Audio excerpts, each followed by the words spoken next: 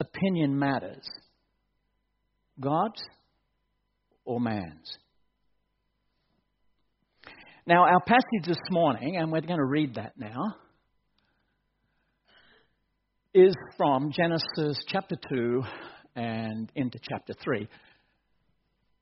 The Lord God planted a garden in Eden in the east, and there he placed the man he had made. The Lord God made all sorts of trees grow up from the ground, trees that were beautiful and that produced delicious fruit. Mango trees everywhere! In the middle of the garden, he placed the tree of life and the tree of the knowledge of good and evil. 2 trees. The Lord God placed the man in the Garden of Eden to tend and watch over it.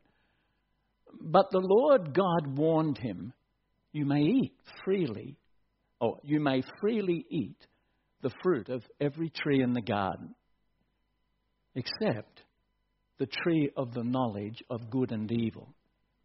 If you eat its fruit, you are sure to die. Then the Lord God said, it is not good for man to be alone. I will make him a helper who is just right for him. So the Lord God caused the man to fall into a deep sleep.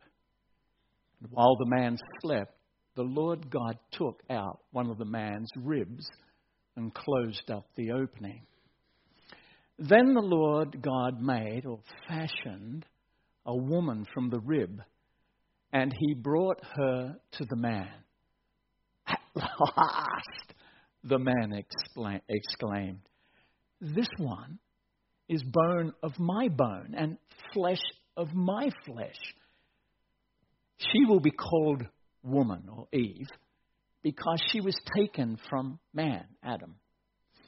This explains why a man leaves his father and mother and is joined to his wife, and the two are united into one. Now, Jesus quotes the same words in Matthew 19:5 and Paul in Philippians 5:33. Now, the man and his wife were both naked, but they felt no shame. The serpent was the shrewdest, craftiest, cunning of all the wild animals the Lord God had made. One day, he asked the woman, did God really say you must not eat the fruit from any of the trees in the garden? Of course we may eat fruit from the trees in the garden, the woman replied. It's only the fruit from the tree in the middle of the garden that we are not allowed to eat. God said, you must not eat or even touch it.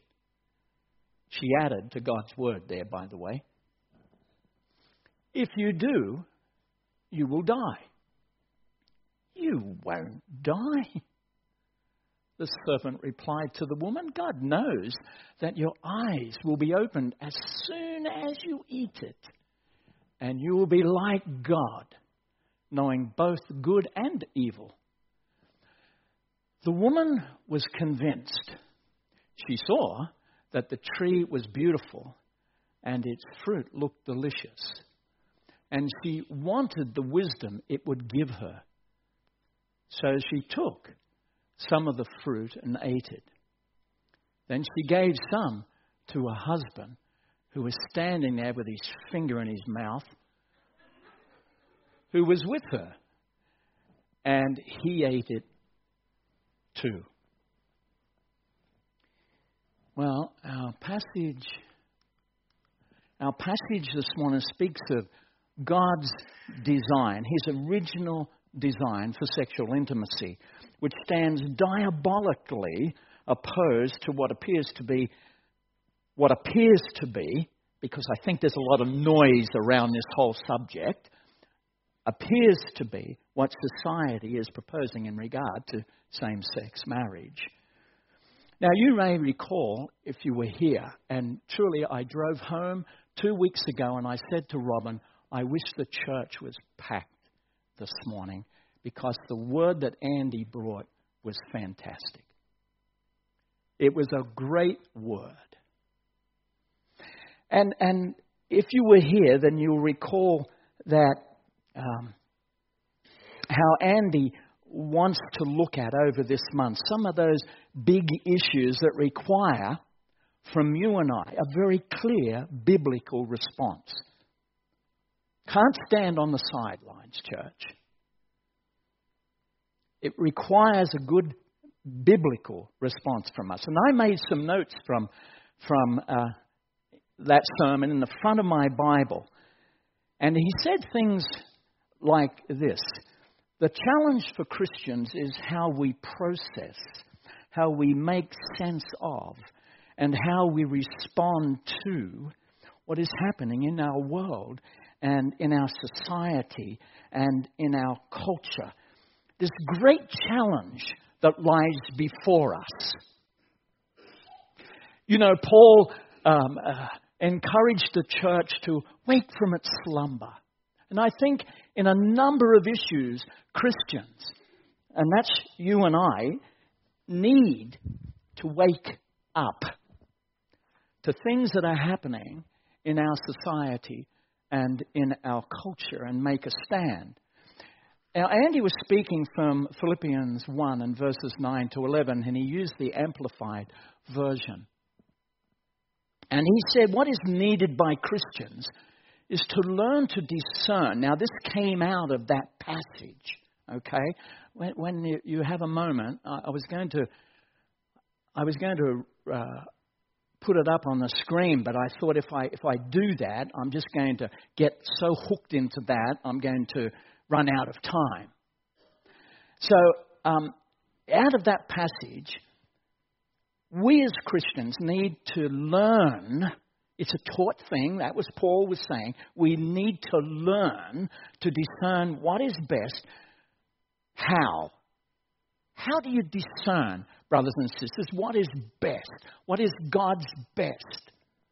Well, it comes through our knowledge of Him. And how do we grow in our knowledge of Him? It's through His Word. Excuse me. Through His Word. That's spring. Through His Word. And through our intimate and close relationship with Him.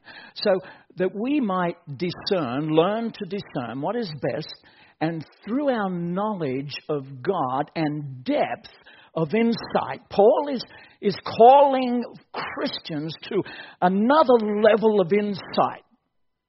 He's calling for a depth of insight. He's saying, Christian, no longer just look at the surface, up what is there. Begin to look deeper into the things of God. And I think that's applicable, particularly when we come to think about the great issues that are confronting the church, moral issues that are confronting the church. You and I need to look deeper. And he went on to say that this depth of insight that we could readily tell, and this is what the Word is saying, not particularly Andy at this point, that we could readily tell between godly and worldly morality. And it's God's Word. It's God's Word that is to frame our lifestyle, the way in which we live. It should frame the choices that we make. It should frame the decisions we make, both individually and collectively. Is it any wonder, church, that one of the enemy's greatest strategy is to knock out of Christians' hands the sword of the Spirit? And at this point, you should be going, oh, wow, how true that is. And let me ask you, is your sword raised? Or has it been knocked out of your hand? Because in spiritual warfare, if we've lost the only weapon against the enemy. We've got plenty of armour.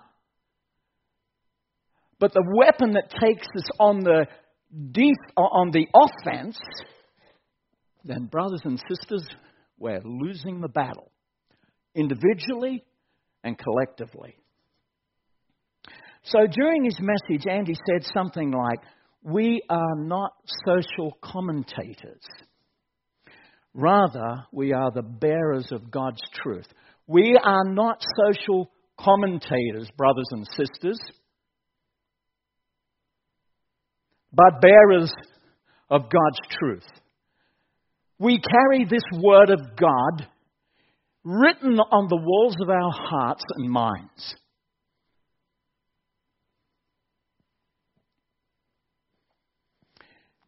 And so that little phrase just boom in my mind, just went off like a light.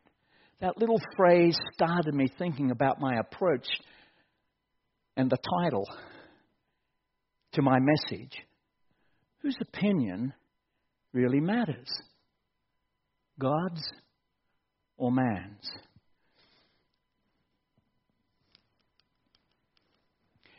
Genesis 3 and verse 1. The serpent, it says this, the serpent was the shrewdest, the cunningest, the conniving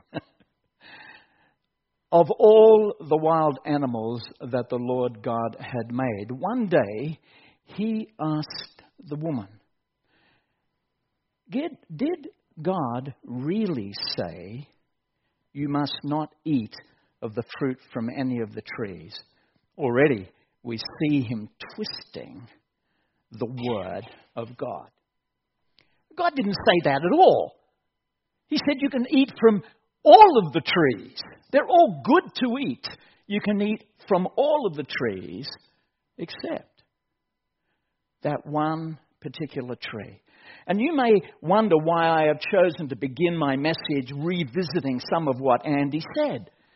And at the same time looking at Eve's encounter with Satan. Well, there's a couple of reasons for that. First, I want to say this. Remember in my introduction I said there I could have had a number of titles for my sermon?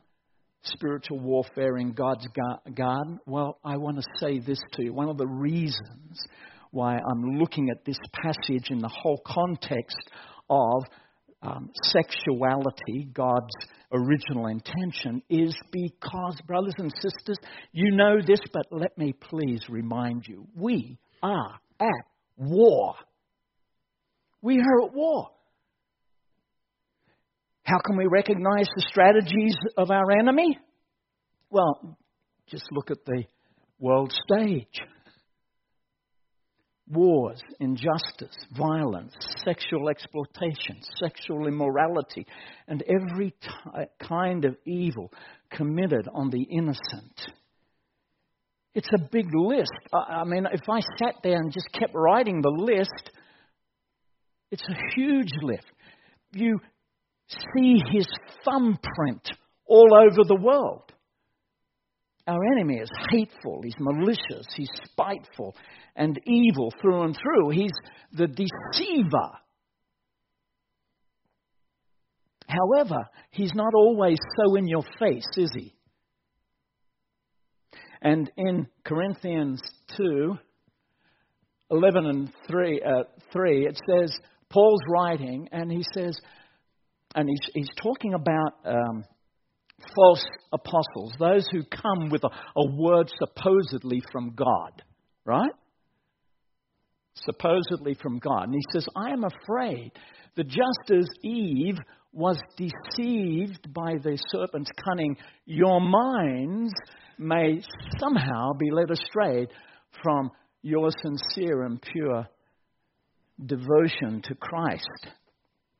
Well, that verse and verse 14 that in that same chapter that talks about how Satan masquerades as an angel of light. Oh, can't you see him in the garden as the angel of light, you know? Just a spoonful of sugar helps the poison go down. No, they're not the words. But in terms of spiritual warfare and particularly in deception, they are the words. He makes it sound good, even to Jesus in his temptation. This angel of light, this one who comes as a caring, benevolent spirit, but really is malevolent and hateful, comes to tempt Christ. Turn the rock into bread. Do all these certain things, because didn't God say that he will protect you? You know, didn't God say that he would cause his angels to watch over you? The same thing. So he masquerades as an angel of light. He takes God's word and with his smooth, lying tongue twists it in such a way as to make what he's suggesting or presenting sound as if it's God's very word, his very will. When all along, what is his objective? Look at that verse. What is his objective? His objective is to lead you and I away from a pure devotion to Christ. That's his objective. Or he doesn't want you and I to be so in love with Christ and his word that we would actually live for Christ and fulfill God's word in our lives. That our lifestyle, the way we live, would bring honor and glory and praise to God. He wants you and I he wants to lead you and I from a pure devotion to Christ. What does it mean to be devoted to something? It means you set that something aside as being so valuable and so important. You become devoted to it. And God expects nothing less of me and of you. It cost him everything to save me. Everything to save you. And he looks for a heart that's devoted to him, that loves him, that reaches out to him, that walks with him, and longs to know him and to fulfill his word. For Christians, the old-aged question, or the age-old question, did God really say, whispered into Eve's ears, is likewise being smoothly and seductively spoken into our ears, especially in relation to same-sex marriage. Now, I understand, brothers and sisters, that in this congregation this morning there will be those who are rainbow people. But there will be those who will not be. And I'm not here to make any judgment of where you might stand in all this. My task is to be a faithful servant of the Word of God and to bring God's Word. Nothing more, nothing less. Not going to add to it, at least I hope I don't. Because, according to the Word of God, those who teach, you know the verse. So my task is not to judge where or what place you stand in all of this, but rather to bring the Word of God and let the Spirit of God speak into your heart and into your mind. Because what is it Paul's saying? Maybe that through deception by the serpent's cunning, your minds may somehow be led astray. That's where the battlefield is, amen? That's where it is. It's up there. And so we begin to understand, even more so when commentators, social commentators, the panel, the project, news reporters, current affairs, the ABC, everyone has an opinion. And so we need to be careful how we process everything we're hearing. And so, the age-old question, did God really say, whispered into Eve's ears, is so much so being seductively and smoothly whispered into our ears as well. And if Paul was afraid, church, who are we to shrug our shoulders as if we need to be afraid? Because the devil is cunning. He's a deceiver. And he's out to get you and me. And in so doing, to drag down the name and person of our Lord Jesus Christ, which will never happen. Because the gates of hell will not prevail against the Lord. And so, why, looking at Paul who is afraid, why should we not be afraid?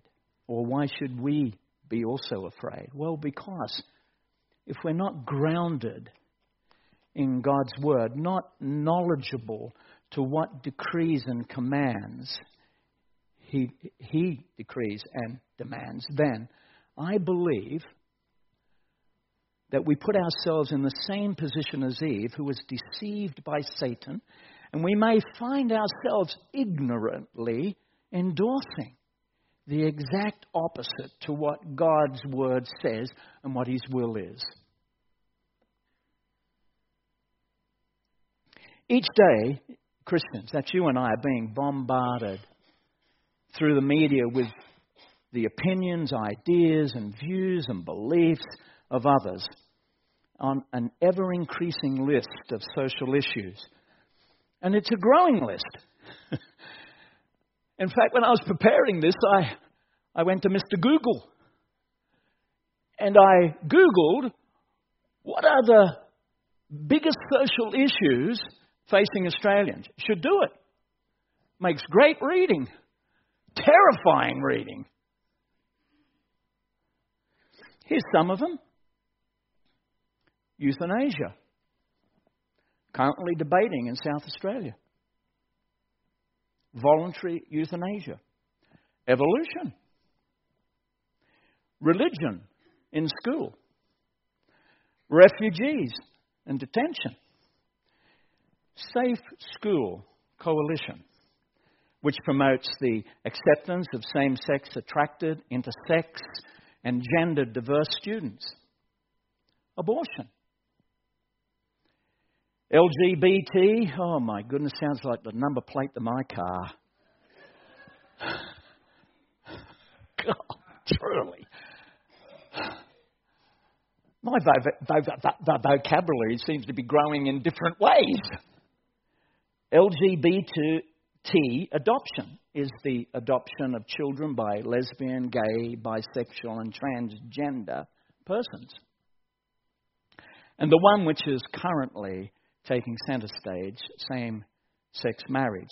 So my question to you and to myself is this: to what extent are people's opinions the primary authority in determining morality and how society should function? Let me just say that again. To what extent are people's opinions... Now, we're Christians, so we're taking it from a Christian perspective here. To what extent are people's opinions the primary authority in determining morality and how society should function? What if their viewpoints and plans disagree with the clear teachings of God revealed in the Bible? What if? What will be your stand and my stand, our position, individually and corporately? And as Christians, the primary authority in understanding what our position is and what our response should be in regard to God's will in love, in marriage, in sex, in a whole range of different things is found nowhere else but in His Word. In His Word. And before continuing to explore God's design for sexual intimacy, I want to say that if you feel that at some point, you may have fallen short of God's plan for your life when it comes to sexual intimacy, then there's good news. I know that when I heard that news, I felt forgiven and was forgiven and knew God's grace and mercy. The good news is, isn't it, that through Christ, through our Lord Jesus Christ, we can begin again and have a fresh start.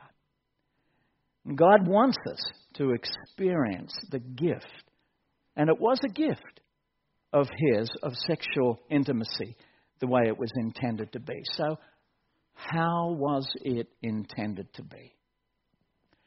Wow, you said, Graham, you've spent so long on your introduction. I really felt that I needed to do that. I really believe we need to get back to the Word of God when it comes to all these social issues.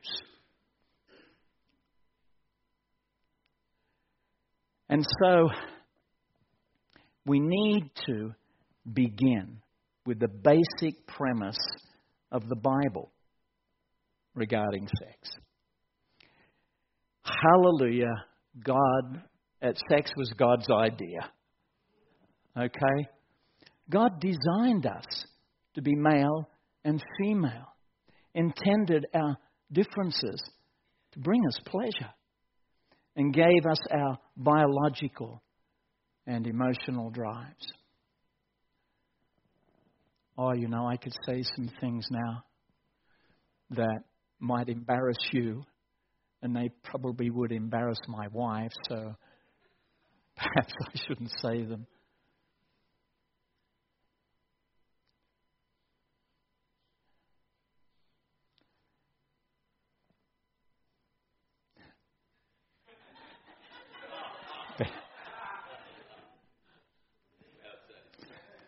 David prayed, God, put a shield over my mouth. Perhaps I should do that. I just wanted to say, sex was God's idea. Father, what a great idea. And I won't go any further than that. In Genesis 1, God looked at all creation, human beings as well, and saw. It was very good. It couldn't be bettered. He didn't go, oh, hang on for a second, I perhaps made a bit of mistake over here in connection with man and woman. No. He created man, and from man created woman, and he went, wow, this is very, very good. This is good. And the Song of Solomon, how many of us have read the Songs of Solomon this year? Oh, wait. Okay, just a few. It's one of those books we really don't open all that much. But the Song of Solomon gives us a beautiful and graphic picture of sensual love between a man and a woman. It's a wedding song composed by Solomon, honoring marriage, and the most explicit statements on sex in the Bible can be found in Song of Solomon. God, as I've already said, created sex and intimacy, and they are holy and good when enjoyed within the bounds of marriage. Now, in the Songs of Solomon, we see the purity, the sacredness of sex, which stands out in stark contrast with the distorted attitudes about love and marriage in our society. Now, early in Genesis, we find God's design for intimacy. And we will go back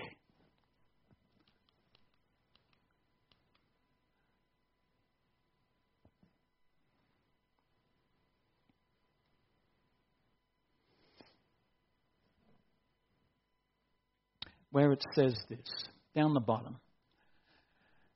Then the Lord God said, "It is not good for man to be alone. I will make a helper who is just right for him." So the Lord God caused the man to fall into a deep sleep. While the man slept, the Lord God took one of the man's ribs, closed up the opening. Then the Lord God made a woman from the rib, and he brought her to the man. "At last," the man exclaimed, "this one is bone from my bone and flesh from my flesh. She will be called woman because she was taken from me." This explains why a man leaves his father and mother and is joined to his wife, and the two are united into one. Now, the text begins, or I should say, the text describing the original marriage is the basis for most everything else the Bible has to say about marriage. The text teaches that God designed marriage to meet our needs for companionship and to provide an illustration of our relationship with Him. Now, I could talk about, well, you know, one of the designs for marriage is for children, you know, to make babies and to multiply. And that's what God said to them, you know, be fruitful and multiply. You could talk about those things. And there are many other points that we could raise and things that we could discuss around the whole subject of marriage and what its purpose is, what God's purpose for it is.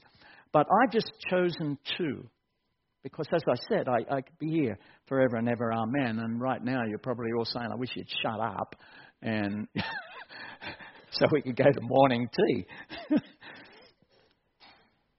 However, when you read Genesis 1 and 2, the words of chapter 2 and 18 seem to stand out from the rest. And God says it's not good for man to be alone. And throughout chapter 1, we read of God declaring that everything He had created was good. You know, the first day it was good. God saw it and it was good. Second day, God saw it was good. And so it was. So everything is good. However, this is the first time God says that something He's created is not good. It's not good. That man should be alone. It wasn't good. God saw that. And Adam saw that. Adam looked around at all the animals and they were all, you know, paired up. And so he's looking around, looking for someone, and he goes, there's no one. And that's why he kind of said, alas, this one this one is bone of my bone and flesh of my flesh. She's just like me. Well, not quite, but you know what I mean. So it's a little perplexing when you think about it. Here's sinless Adam in perfect fellowship with God in a perfect environment. Can't get any better. What more could you want? Wouldn't that be enough? Well, not according to God. It wasn't enough. God takes on, or I should say, God's take on Adam needed a human companion, someone who in every way would be a perfect match. To say that God designed marriage to meet human need for companionship is to affirm a couple of things. One is that means that He knows how best marriage should operate. And since God designed marriage, it takes three to make a good marriage: God, man, and the woman. Right? And a woman. You know, when I marry couples, and I haven't married couples since I retired, but I used to love weddings.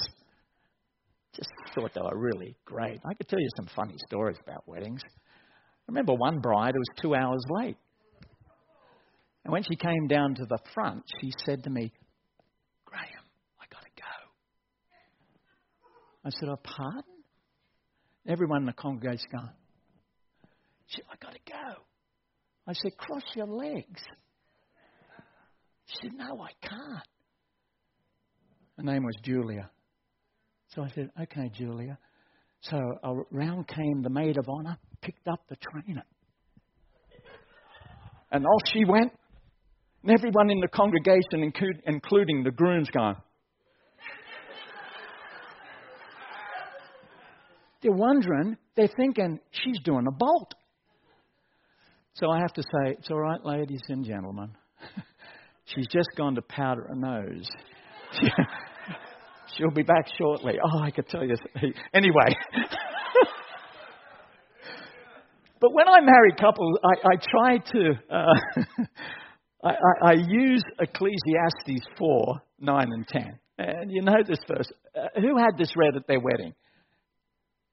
2 is better than 1. A cord of 3. Who had that read at their wedding? Yeah, of course you did. Everyone did. What were you guys thinking who didn't have it? For good, what did you have? 1 Corinthians 13. Yeah? Yeah, look at that. Boring. No. So I usually take Ecclesiastes 4, 9 and 10, which talks about the strength of a cord when it's made up of 3 separate chords. And the chords in my analogy are God, the groom, and the bride. And the tighter the chords are bound together, the closer each partner is to God. And the closer they are to each other. All you married couples are going, "Amen, Graham. Preach it. Preach it. Listen, my wife. Listen, my husband," right? All right, get a bit more spiritual. Oh, I'm looking at all the women. Come on, guys, step up to the plate. Is that what you want, girls? Is that what you wanted me to say? Oh, you're not even nodding your heads, are you? Oh, you're away. Okay. So, if they unravel and move away from God, then the further it seems, they move away from each other. And I know that personally. Because that's happened in my relationship with Robin. When God began to move, when I began to move away from God, I found myself moving away from my wife. The intimacy seemed to be lost. Please understand, I'm not trying to be crude here.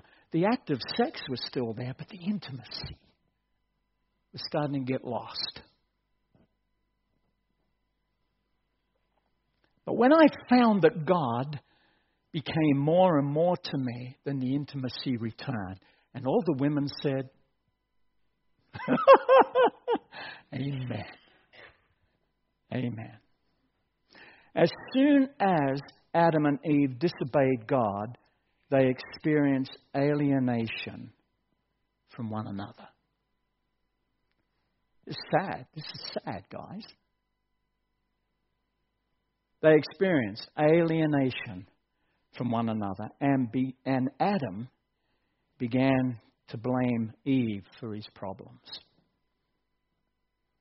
Okay. I'm almost there, guys. Moses' description of the creation of Eve is a bit surprising when you stop to think about it. It says that God fashioned a woman from Adam's rib, Fashioned really means he built. Literally, he built. The verb pictures God as a sculptor, carefully and deliberately shaping the woman into a creature who would meet Adam's needs. Since she was built by God, you could safely say that she was well built. If you know what I mean. She was a real stunner. She was a real stunner. And in verse 22, it indicates that Adam didn't wake up and find Eve lying beside him. Rather, we see that God brought Eve to him. And picture Adam waking up and wondering what the funny feeling in his side was. He's counting his ribs when he hears God say, Adam, you forgot to name one of the creatures. Adam looks up and he sees Eve, and the word says, although they were both naked, they felt no shame. And Adam said, hama, hama, ding, ding. When he saw her. We know she was a knockout because of that response. Now, listen to the very first words ever recorded by the very first man. They were not quite as measured as some of the translations, or as you read them in the Bible, might indicate. A more literal rendering of the original Hebrew is, all right.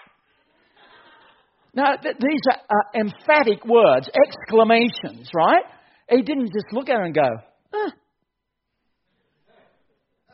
that'll do. He goes like this, all right, this is the Hebrew, all right. Or, wow, this is now. Or, God, now you know what I'm talking about. No, that doesn't say that. He just says, here, now, this one, now at last. This guy's jumping out of his skin. Or, this is the very thing that hits the mark. Oh, man alive. Hey, guys, married people this morning, isn't that the way we first looked at one another, and when we fell in love, it was, man, you hit the mark. Absolutely. And so this is his response as well. Remember that Adam had been looking through all the animals for one corresponding to him and has come up empty. And when God brings Eve to him, he just said, yes! Now you got it. God's design for marriage also is to provide an illustration of our relationship with him. The word says, for this reason a man will leave his father and mother and be united to his wife, and the two will become one flesh. Paul goes on to say, this is in Ephesians, he's actually quoting this verse out of Genesis, just like Jesus did. This is a profound mystery. But what I'm talking about is Christ and the church. The Bible says that God created marriage for a purpose much bigger than itself. Marriage is a picture of the believer's relationship with God. Hold in tension then this whole argument of same-sex marriage. That is not God's picture. That is not God's picture. I don't know who's painting that one. Popular opinion? Social comment? The squeaky wheel getting all the oil? But that's not God's picture. God, church, that is not our picture. God says that after discussing, the Word of God says after discussing marriage, Paul, after discussing Genesis 2 and 24, Paul writes, this mystery is profound. But I'm not talking about Christ. But I am, I should say, talking about Christ and the church. So marriage is an earthly picture of a spiritual relationship that exists between Christ, who is our bridegroom, and the church, you and I, his bride. The consummation of a marriage is referred to in the Bible as a man knowing his wife. Even so, we can know Christ, our bridegroom. A husband and a wife are one flesh. And Paul reminds us in 1 Corinthians 6 and verse 17 that whoever is united with the Lord is one spirit with him. Whoever is united with the Lord is one spirit with him. Now, just as the church is to be subject to Christ, so a wife is to be subject to a husband. Just as Christ loves the church, so a husband is to love his wife. Just as the marital union results in children, so the union of the Lord and the church is to result in many offspring to God's glory. Let me conclude now by quoting an article written by Focus on the Family of God's design for intimacy. It goes on to say this. It says this: as with the temptation of mankind in the Garden of Eden, the enemy casts doubt on God's clearly articulated order by acknowledging a well-known truth and then supplementing it with a blatant lie.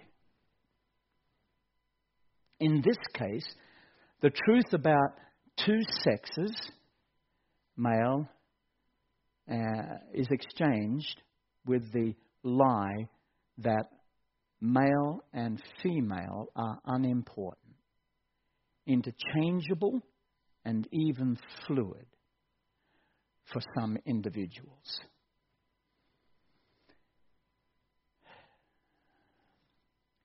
In his epistle, first epistle, John wrote, "Dear friends, do not believe every spirit, but test the spirits to see whether they are from God. And test the spirits up against the Word of God." Father, we want to thank you for your Word. Psalm 119 says that the entrance of your Word, gives revelation, gives light. I pray, Father, that we will be those who will love your Word, that will read your Word, that will stand on your Word, and that we will not be silent, that we will seek in love, with grace, to speak the truth.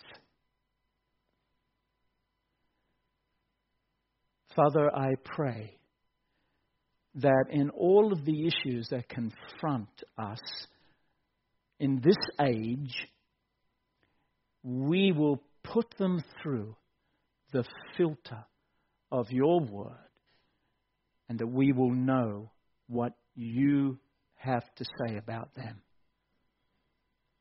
We pray this and we ask this in the name of Jesus. Amen. Thank you for your patience, church. I really appreciate that.